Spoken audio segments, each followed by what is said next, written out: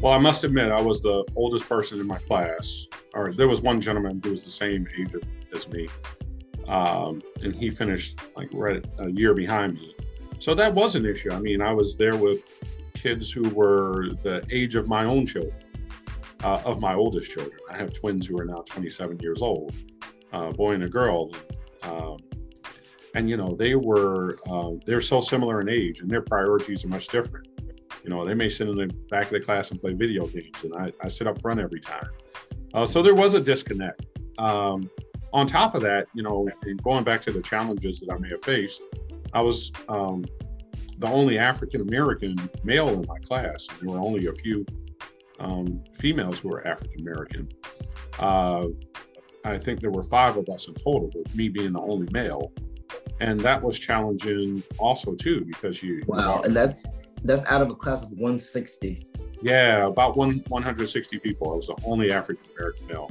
So, there was a disconnect with my heritage, my upbringing, my age, the fact that I had children, and also that this was a second career for me.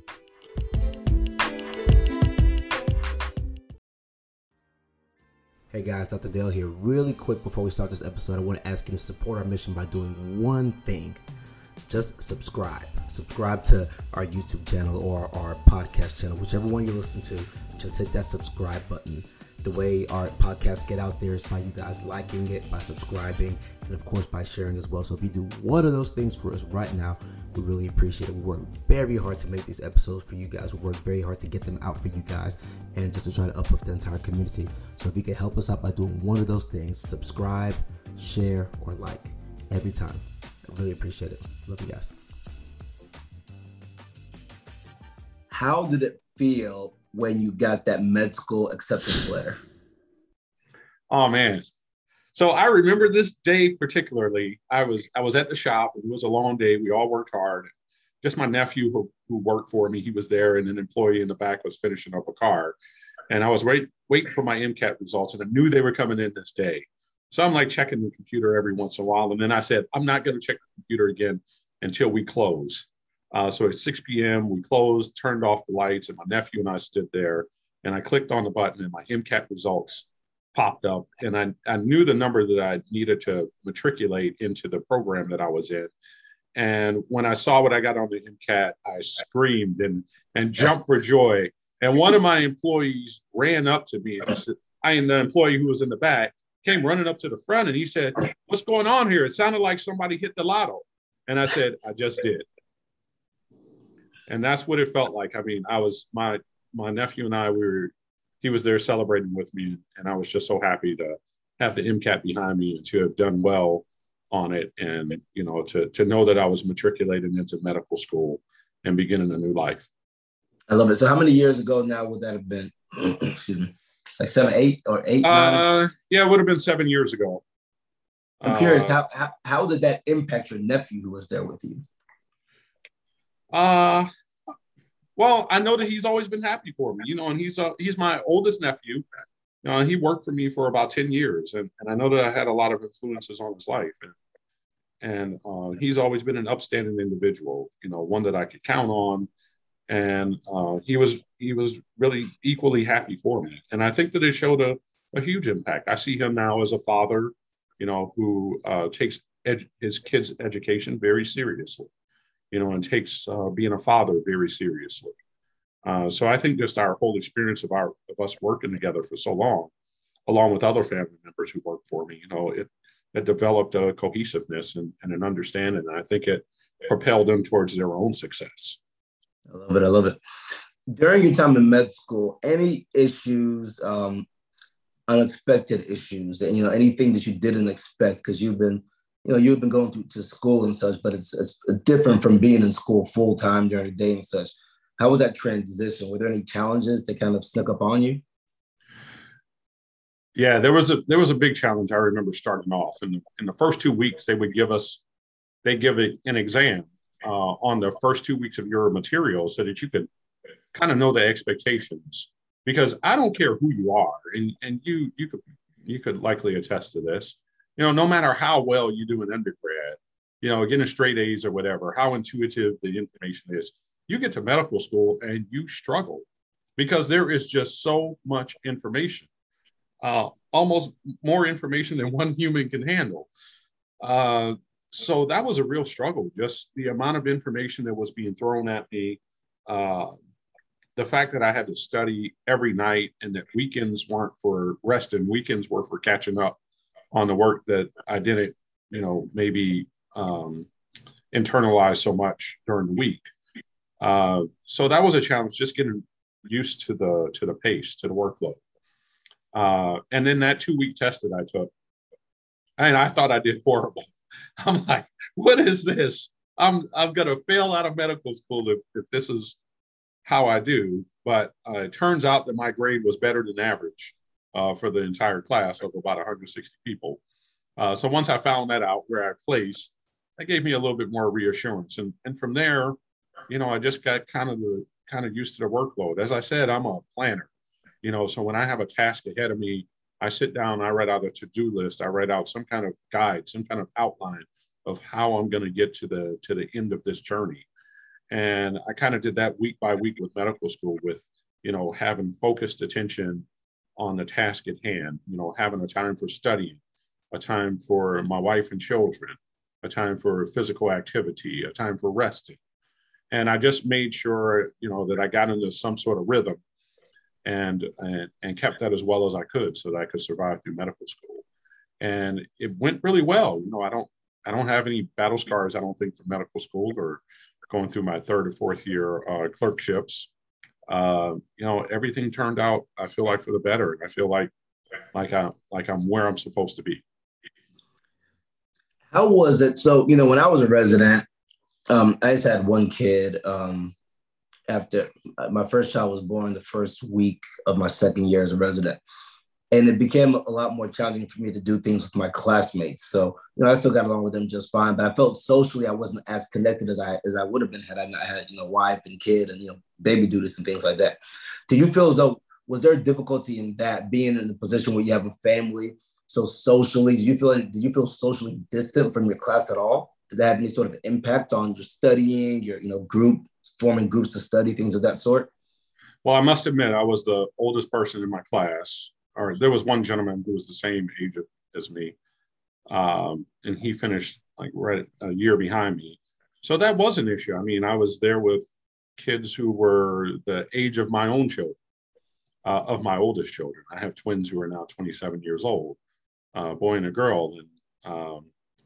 And they're so similar in age and their priorities are much different.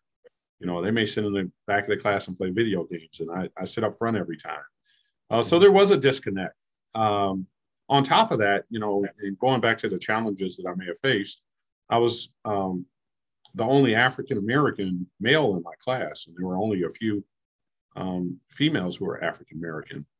I think there were 5 of us in total, with me being the only male. And that was challenging also too, because Wow. And that's out of a class of 160. Yeah, about 160 people. I was the only African-American male. So, there was a disconnect with my heritage, my upbringing, my age, the fact that I had children, and also that this was a second career for me.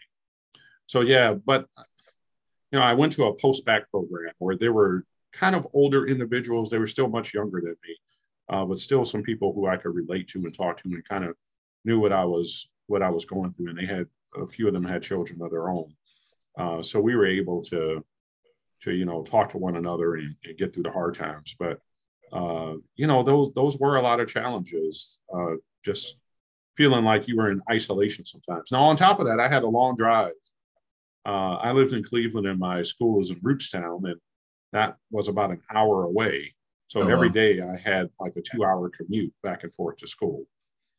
So that was time that, a lot of my friends and a lot of my classmates spend hanging out or doing whatever. But in the same regard, a lot of my classmates said that they envied me because I remember a couple of them said, hey, the only thing we have to look forward to is going back to our dorm and studying. But you get to go home every day to your family and have a totally different life that's far removed from school. And this is kind of all that we have.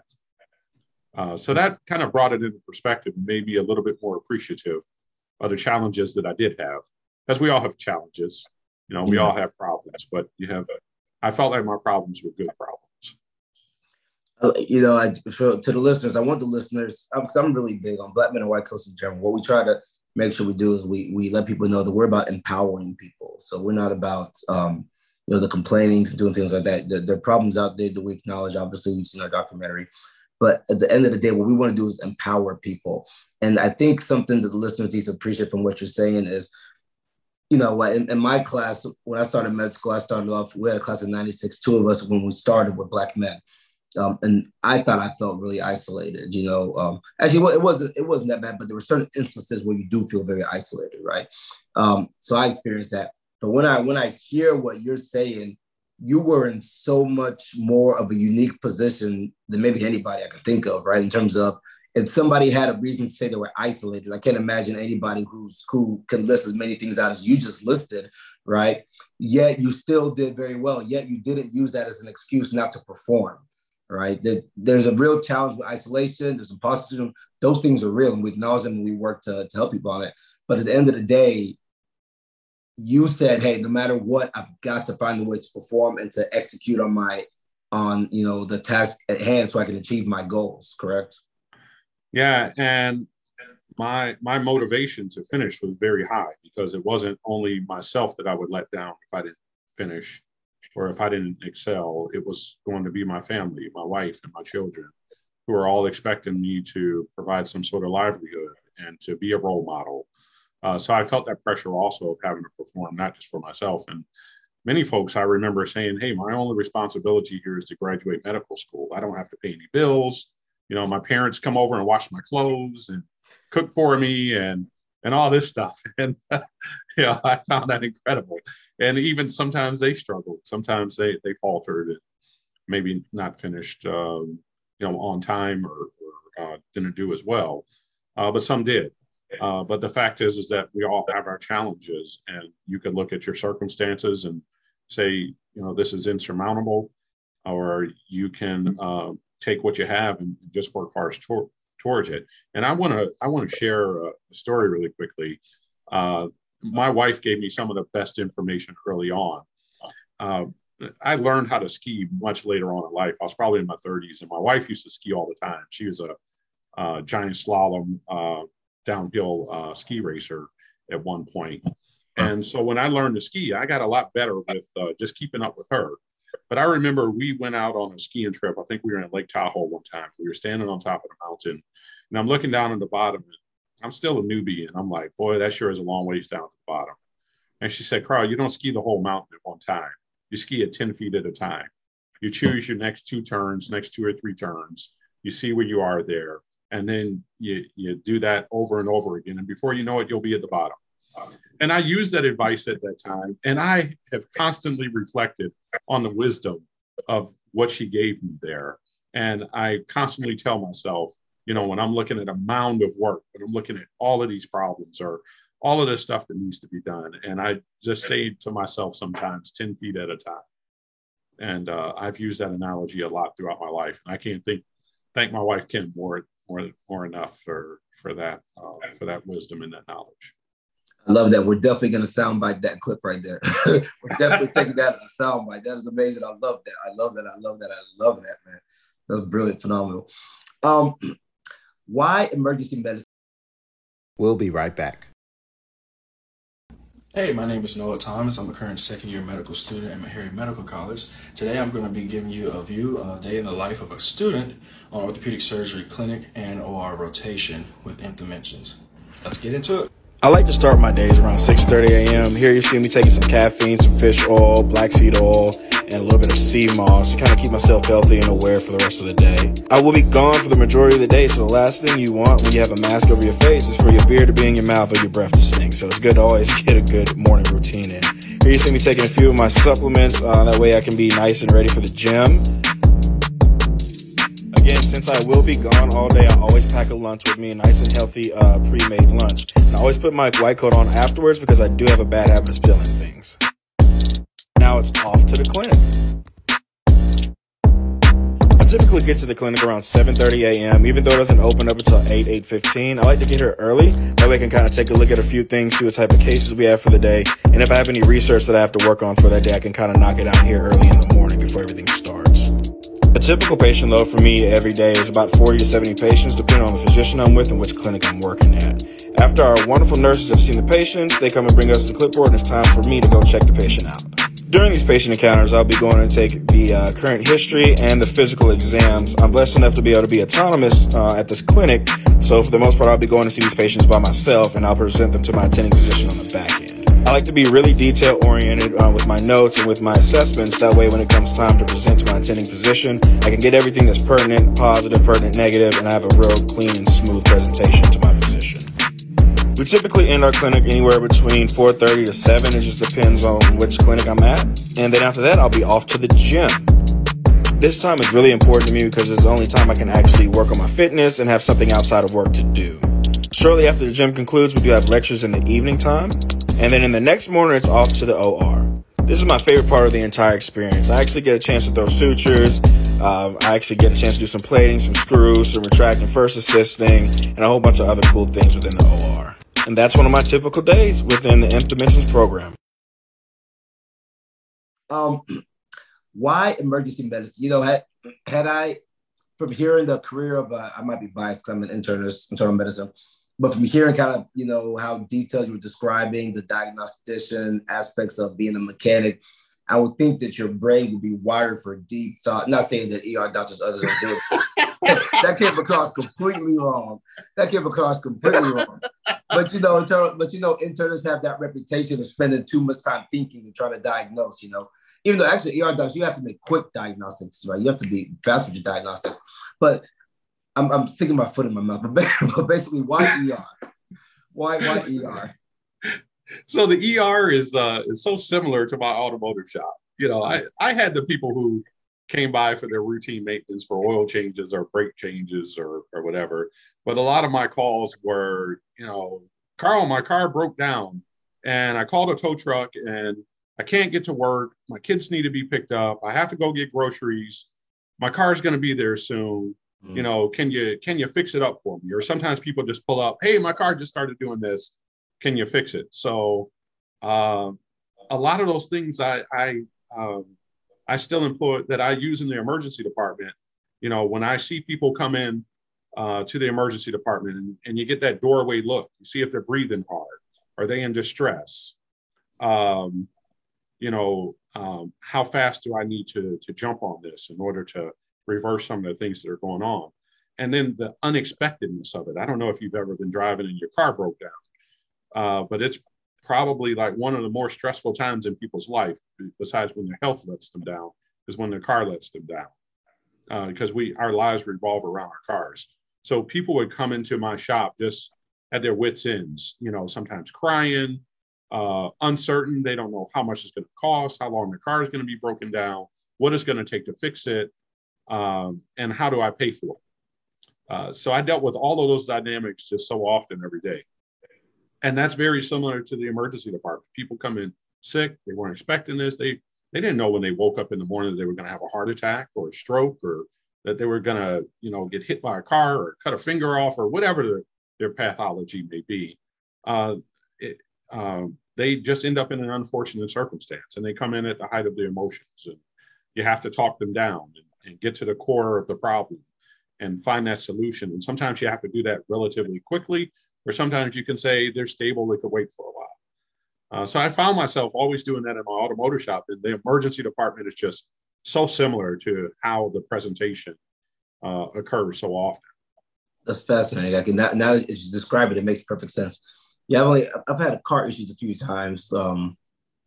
Stuff for me not doing my part. I've had 2 engines break down on me for lack of not taking care of that oil the way I should have been taking care of the oil. And then I've had the dumbest thing I've done with my car, whatever. I'm like you, I don't care what people think anymore. But I was backing out of I don't even know how I did it. What did I do here? I was in my garage, and I don't remember what happened. All I know is that's what I did. I was in my garage, and I had my door open, and I was running out to go, I think, like turn the light off or something in my garage. And I forgot to put the car back in park. So the car, I think it was still reversing. So car starts going backwards, right? And then I try to run in there and I can't get in there in time because I would have got squished by the garage door. And then the garage, I have a median in my garage and it just essentially broke the door, just completely squished the door off. Yeah. And it was like, I drive right now Kias, when it was a Kia Sorento, it was a little older car when I had it before. And, they said that totaled the car. I'm like, that totaled the car. Are you serious? I had to get a new car. Well, probably the dumbest thing I've done with my car, leaving the door open while I left the car in reverse to get out. Yeah, those kinds of things happen. Mistakes happen. They do, but it's just like you say, though, because then when something like that happens, it just completely ruins not even your day, like your month. And, everything just changes for you for the time being until you kind of let the dust settle. All right, so we're gonna wrap up here shortly, but before we do, I want to have a little bit of I want to have a little bit of fun, but before I get into we'll do the serious stuff at the end. But I just want to have a little bit of fun. Just random questions I want to ask you and just kind of hear just quick hitter answers, no thought, just random stuff I'm going to throw out there. Sure. Just because it's fun. Let's do it. Start the time. Let's start with this one. Range Rover or Porsche? I got to go with a Porsche. They're lower to the ground. They could corner a lot better. The Range Rover, while it has a lower center of gravity than most SUVs, you still have a chance of rolling that thing. I could imagine taking the corner pretty fast and feeling some G-forces going around a sharp bend. I'd much rather a Porsche than a Land Rover. All right, then let's do this one. Lamborghini or Ferrari? Lamborghini for sure. Oh my God. I'm going to get a Lamborghini one of these days. I almost bought one by mistake. It was either that or a minivan. I'm glad I brought the minivan home. My wife would have been really upset. I love that. I would have a Lamborghini by mistake. So I'm not into my other sports as well. I'm a basketball guy, but I think I got this right. Cleveland Browns, right? Is it Browns? Absolutely, all day long. All right, Cleveland Browns or Cleveland Cavaliers? Ooh. We had LeBron James for a while, and that was a sweet moment for Cleveland. But I'm a football guy, so I got to go with the Browns. I think they've done a lot for the city. The Cavs had too, but I just love the Browns. I love the idea of that physicalness of playing football. Not that basketball isn't physical. I don't want to get any hate mail. Yeah, Cleveland Browns for sure. All right, Kyrie Irving fan? Used to be. Okay, I can appreciate why you say that. I can understand that. Should I have one more that I thought was good, but I might have forgot it. I should have written it down. Oh goodness, what was it? Oh well, that's fine. All right, so on the more serious note, you've accomplished so many things and had such an interesting journey. What is the one bit of advice you would give to anybody, not even somebody who's going to medicine, but what's the one bit of advice you would give to your 20-year-old self? What would you say?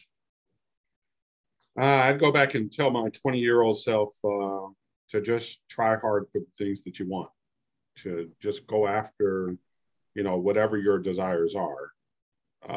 And don't be afraid to make mistakes. Mistakes sometimes are just learning opportunities. They're opportunities to get better. So don't be so afraid of making mistakes and getting out there and putting it on the line for the things that you love. That's mostly what I would tell my 20-year-old self. I love it. Now, one last thing I'm going to ask for you to do for me, I should say. We end all of our podcasts pretty much like this.